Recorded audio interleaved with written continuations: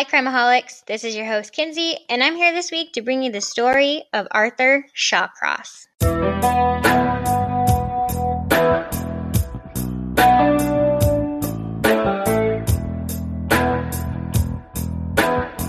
Arthur Shawcross, also known as the Genesee River Killer, was born June 6, 1945 in Kittery, Maine. As a young child, Arthur and his family moved to Waterton, New York, and this is a small town near Lake Ontario. Arthur had stated that his childhood was filled with all kinds of horrific traumas. He stated that he had a very strained relationship with both his mom and dad, but said that his relationship with his mom was very abusive. He described her as domineering, which means she was controlling and mean and very overbearing. Arthur claims at age 9, one of his aunts began sexually molesting him. Between the ages of 9 and 11, he stated that he had sexual relations with his little sister. At age 11, he claims that he began having homosexual encounters with other boys his age. Shortly after that started, he said that he began experimenting with bestiality with their family dog. So obviously right away, Arthur is experiencing horrible, horrible things at such a young age. However, his mom, dad, and siblings claimed that they all lived a very normal childhood and that Arthur made all these stories up and that they were a figure of his imagination. They said that he was just a pathological liar. Although Arthur did happen to struggle with bedwetting, which is a sign of sexual abuse, but the truth of these claims would never really be known. Arthur would often change his stories as time went on, and so to other people, he was just a pathological liar. Arthur also struggled in school. He had a very low IQ and was often in trouble for bullying the other students and was very violent. During this time, Arthur was also suspected for arson, and shortly after the arson accusation, he ends up failing the 9th grade and dropping out of school for good. After failing out of school, his actions just escalated. In December of 1963, Arthur would be in trouble for his first charge and sentenced to probation for getting angry and smashing out a shop window. Less than a year later after this incident, in September of 1964, he marries his first wife named Sarah at age 19, and Sarah actually got pregnant very early in their marriage. And 9 months later, Sarah would give birth to their son in October of 1965. However, Arthur and Sarah's marriage did not last very long. In November of 1965, he was put on probation again, and this time it was for unlawful entry, so their marriage lasted just over a year. In November of 1965, when he got that charge for unlawful entry, Sarah had had enough. She was tired of Arthur getting in trouble, she was tired of the way he treated her, and she ended up filing for divorce. By April of 1967, Arthur would marry his second wife, and shortly after their wedding, he was drafted into the Army. The exact length of this marriage was unknown, but it was short-lived due to heavy violence on Arthur's part, and it happened to be over before he left for his tour in Vietnam in October of 1967, so it seems that this marriage may have only lasted just a few months. While Arthur was in Vietnam, he claimed that he cannibalized 2 girls and many other children, and also went on to say that his combat kill number was 39. And obviously, these are major stories to things to be claiming, and so they were investigated. After investigation, it was determined that both of these claims were lies. In 1967, after his tour in Vietnam, Arthur would be in trouble again. He was arrested for arson and sentenced to 5 years in jail. Arthur would only spend 2 years of that sentence in jail, and he was released in October of 1971. After being released, he moves back to Waterton, New York, and just 1 year after Arthur moves back to Waterton, his neighbor goes missing. On April 7th of 1972, 10-year-old Jack Blake would disappear. On the very same day of Jack Blake's disappearance, Arthur just happened to take him fishing. So right away, the police go to Arthur and they start questioning him about his disappearance, but he claims he has no involvement whatsoever. With the lack of evidence, no body, and no leads, the police just stop looking at Arthur. Within weeks of Jack Blake's disappearance, Arthur would marry his third wife, Penny, and at this time, she was actually pregnant with Arthur's second child. 5 months after Jack Blake's disappearance, the body of 8-year-old Karen Hill would be found underneath a bridge. Evidence showed that she was sexually assaulted and that there was dirt and leaves put into her mouth to keep her quiet, and Karen was strangled to death. When the authorities end up questioning people in the area, they each said that they had saw Karen with Arthur underneath that bridge on that same exact day. The police went again right to Arthur and they start questioning him, and after investigation and strong evidence, Arthur was arrested.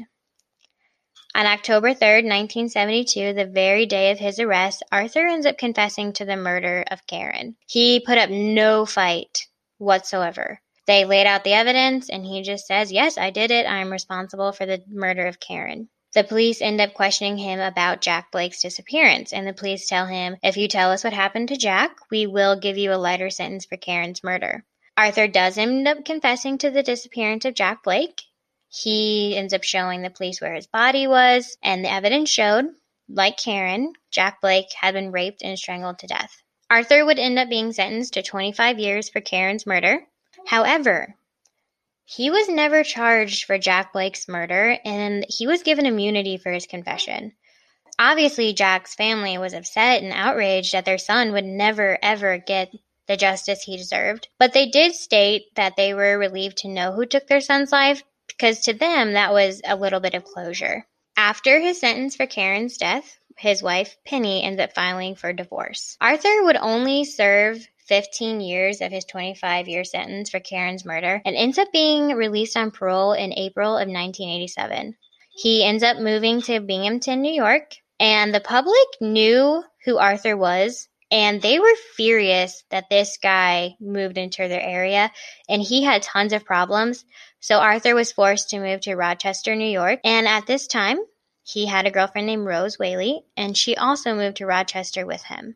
For whatever reason, the authorities wanted to give Arthur a chance at a normal life, which to me is very saddening for Karen and Jack's families. Neither of them get to grow up and have a normal life. Why should this guy be given any chance to live normally? With that being said, the authorities decide to seal his records to prevent any further issues with the public. In Rochester, him and Rose would get married, but this marriage was considered lackluster, so this caused Arthur to seek intimacy from other places, and so Arthur began sleeping with prostitutes, and he also had a mistress named Clara Neal.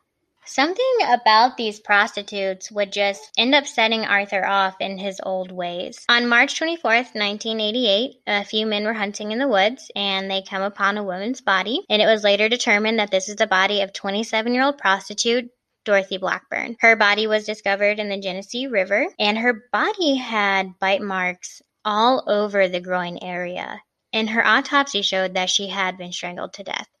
Unfortunately, with little evidence, her case went cold. Over a year later, September 9th, 1989, the body of prostitute Anna Steffen was found, and like Dorothy, she had been strangled to death, but her body was actually not near the Genesee River, so at this time, no one even suspected that there was a possible serial killer. And from what I researched is during this time, it was not uncommon for prostitutes to be killed. And so that's why no one was suspecting any type of serial killer. A little over a month later, October 1989, body of homeless woman Dorothy Keeler would be found. And just 6 days after Dorothy is found, prostitute Patricia Ives would be found, both killed by strangulation, both found in the Genesee River. So at this point is when police begin to suspect that there might be a serial killer, and they end up naming this offender the Genesee River Killer. Authorities also began to try and build a profile for the offender, but they end up only sorting through criminal records of the criminals in their area, and due to this, Arthur was never on their radar because his records had been sealed. During this time, police did urge the prostitutes to be careful and to report any strangers in the area or any type of strange behavior. However, given that their work is completely illegal, it makes me wonder how often prostitutes actually report anything strange to the police. During this time, more and more prostitutes would go missing, and so police decided to start patrolling these areas. And once they started patrolling, they were actually able to put together a description of this violent John with the help of the prostitutes. Shortly after putting together the description, another body would be found, and this is the body of 26-year-old June Stott. June Stott was not actually a prostitute or a drug user, so this kind of threw off the authorities. In an interview Arthur did, he states that June Stott was a random girl that he had met in town and that he really liked her, and he asked her out on a date. And for whatever reason, during this date, the two of them go into a wooded area.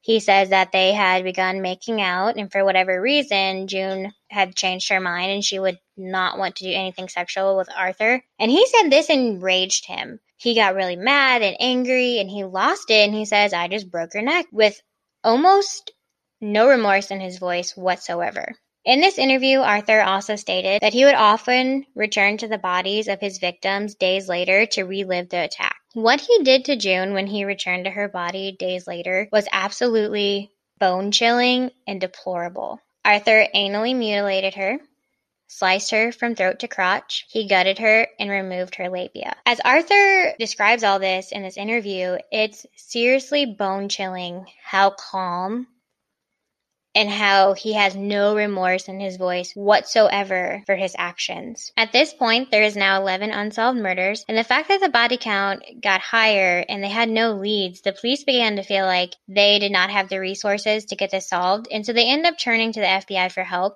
and the FBI brings in multiple profilers. They developed a profile and described the killer as a white male, 20s or 30s, a strong build, possible criminal record. He's familiar to the area, and victims are comfortable enough with him to get into his car. Based on the lack of sexual assault on his victims, this person had a possible sexual dysfunction. And based on June Stott's injuries, the killer is becoming more comfortable with corpses due to the returning of the crime scene to relive the attacks. Police continue to canvass areas that were known for prostitutes. And in that interview I mentioned prior, Arthur had said that one night, as always, he was on the prowl. He was on this main drag in town where the prostitutes often worked. He said that he was dressed in a really nice suit and he had on really nice shoes, and an undercover investigator came up to him because he thought he was part of their team based on his attire. He says that this man ends up pointing out to him all of their decoys. And in this interview, Arthur's just cracking up. He thinks this is hilarious because this undercover investigator is so stupid. He has no idea that he's literally talking to the killer and telling them all of their information. Shortly after, on December 31st, 1989, police began looking for Felicia Stevens, another missing prostitute. On January 2nd, 1990, while looking for Felicia with a helicopter, another body actually ended up being spotted underneath a bridge. This body was naked and laying under a thin surface of ice, and the body was later determined as June Cicero. People were shocked that June went missing to begin with because June is considered like the baddest prostitute. People are intimidated by her, they're scared of her, she's tough. So not only was she the type not to go missing, she was definitely not the type to be murdered. It was later determined that June's body was mutilated and cannibalized after her death, and she was almost sawed in half. While the helicopter was in the air, they actually spotted a man standing on the bridge. And this man looked to be either peeing or masturbating. In this same interview, Arthur had stated he wanted to relive the attack on June for a second time. He initially attacks June and strangles her to death, puts her under the bridge. A few days later, he goes back, mutilates her, cannibalizes her, and almost saws her in half. A few days after that, Arthur goes back to the bridge and relives the attack by masturbating in broad daylight with no care in the world. Arthur said at first he did not realize that this helicopter was looking for Felicia or had even spotted June's body and didn't pay any mind to it. He finished his business, he got in his car, and he drove off. Arthur had stated a few minutes later is when he started to notice that this helicopter had been following him from above, and he begins to get in an all-out panic. Patrol teams on the ground were alerted, and they took off after Arthur. They were able to successfully find him and pull him over, and they ran the plates on his car that he was driving, and it was determined that he was driving the car of Mistress Clara Neal. After the authorities pull over Arthur, he ends up admitting that he does not have a driver's license due to a previous manslaughter charge. And so right away, the police are confident, like, they got their guy. So they end up arresting Arthur, and they begin questioning him. And Arthur does actually open up about the responsibility in the deaths of Karen and Jack Blake. But when asked about the 11 murders, he denies any involvement, and he just won't budge. at all. However, a picture taken of him in prison for the murders of Karen and Jack Blake matched the sketch that the FBI put together, and it matched it to a T. After further investigation, it showed that his mistress, Clara, was given a piece of jewelry from Arthur that actually belonged to June Cicero. Police want to use this to their advantage, so they threatened to implicate her in the murders in order to get Arthur to admit. Arthur does end up confessing, and he states that Clara had nothing to do with any of the murders. During the confessions, he had stated that he had no choice but to kill these women, and he was forced to do it. He never ends up really elaborating on that, but many people speculate that if he did have a possible dysfunction, that maybe during these times he would get angry and outraged and lash out and end up strangling these women. He would also confess to the murders of Maria Welsh and Darlene Trippi. Both of these women were prostitutes, but their bodies had not yet been discovered. Arthur does show the police where these bodies were and goes into grave detail of how he killed them.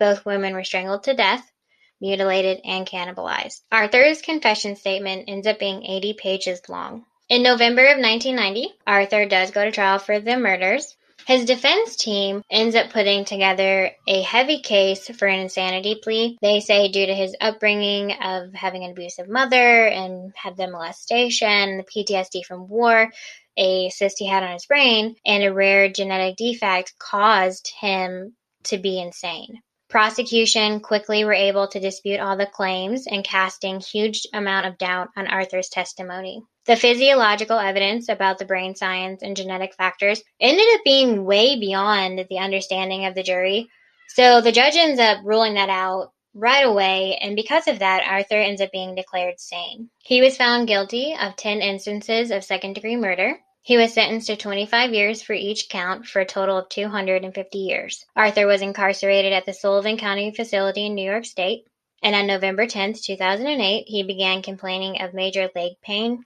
And so they did transfer Arthur to the hospital, and later that day, Arthur died from cardiac arrest. While Arthur was imprisoned, he actually ended up gaining 2 very strong relationships, and to me, these relationships are just very off. I watched an interview that aired on Dr. Phil, and Arthur Shawcross's daughter Maggie and a friend of his named John was interviewed by Dr. Phil, and both of them stated that they had strong relationships with Arthur. His daughter Maggie was raised by another man, and her entire life she thought this guy was her biological father. He eventually died at a young age, and 2 months after his death, Maggie's mother told her the truth that this man was not her biological father, and Maggie felt like she was just had this missing link in her life, and she wanted to know who her father was. Her mother ends up telling her who her father was. After finding out who her father was, Maggie said that it was a very flooring moment for her. It took her a long time to get over these negative thoughts. She said she had to go through a grieving process and often wondered if she would be like her father. Maggie had said in this interview that after she got all over these negative thoughts, she wanted to meet her father. She says that she goes to the Sullivan County Facility in New York when she sits down with Arthur. She described him as larger than life and just happy, and he was so happy to meet her, and Maggie says to him, "Hi, I'm Maggie, and I'm your daughter." Maggie had stated that in the beginning, she never really questioned Arthur about his actions or anything. She said she just kind of wanted to form this bond with him. Later on, Maggie says that Arthur does start opening up to her about some of the things he did. And one thing that she mentioned in this interview was the cannibalism and how he was also just obsessed with the female genitalia and said that it was like the beginning of life and it just really fascinated him and that he would often mutilate these genitalias. And this is where that missing labia comes in from June Stott. Arthur told his daughter, yes, his daughter, Maggie, that he ate June Stott's labia. So right there, I would expect that Maggie would never have any type of relationship with this man and would never see him again. But you would be shocked to know that after this incident, Maggie would continue to go visit Arthur, and she began bringing her children to the jail to see their grandfather. Maggie had stated in this interview that Arthur would also say very strange things to her children, and so why she would keep bringing them is just beyond me. There was an incident where Maggie's oldest son told his grandfather that he wanted to enlist in the military. Arthur's response was, "Do you know what human flesh tastes like?" And very oddly, her son says, "No, but I'd like to know what it tastes like." And Arthur replies, "It tasted like roasted pork." While Maggie did find that odd, she continued to have a relationship with her father and continued to bring her children to see him. The other person in this interview was Arthur's friend John, and John had a little business he had on eBay where he was selling things, and the things he sold were very strange, and one of them happened to be Arthur's artwork. While Arthur was in prison, he was very fascinated with painting and made all these elaborate paintings. And somehow John and Arthur got in connection through eBay, and John began selling Arthur's artwork. So John said in the beginning this was just a business relationship, but then John started to notice that he was a lot like Arthur. John said that he always had this strange feeling about cannibalizing people, and that Arthur was the only person who understood his feelings when his family had completely abandoned him over these kinds of feelings that he was having. And so he began a very strong bond with Arthur, and they would write back and forth, and he would visit him. And John ends up actually writing a book about their relationship. And to me, this relationship is just deplorable and odd and disgusting, that these two people are just forming a bond over cannibalizing people. And John says that really Arthur was the only person who understood how he felt good about wanting to be on the hunt for humans. I was left scratching my head after watching this interview with these two people, because I just could not imagine creating a bond with somebody like that. And honestly, it's creepy to me that this John guy has all these feelings of wanting to hunt humans and is interested in cannibalism, and he's just among our society every day. This story is one of those that is definitely going to stick with me. It is deplorable and bone-chilling. I am extremely saddened for all the victims of Arthur. I am saddened for Jack Blake's family in particular, because their son never got the justice that he deserved.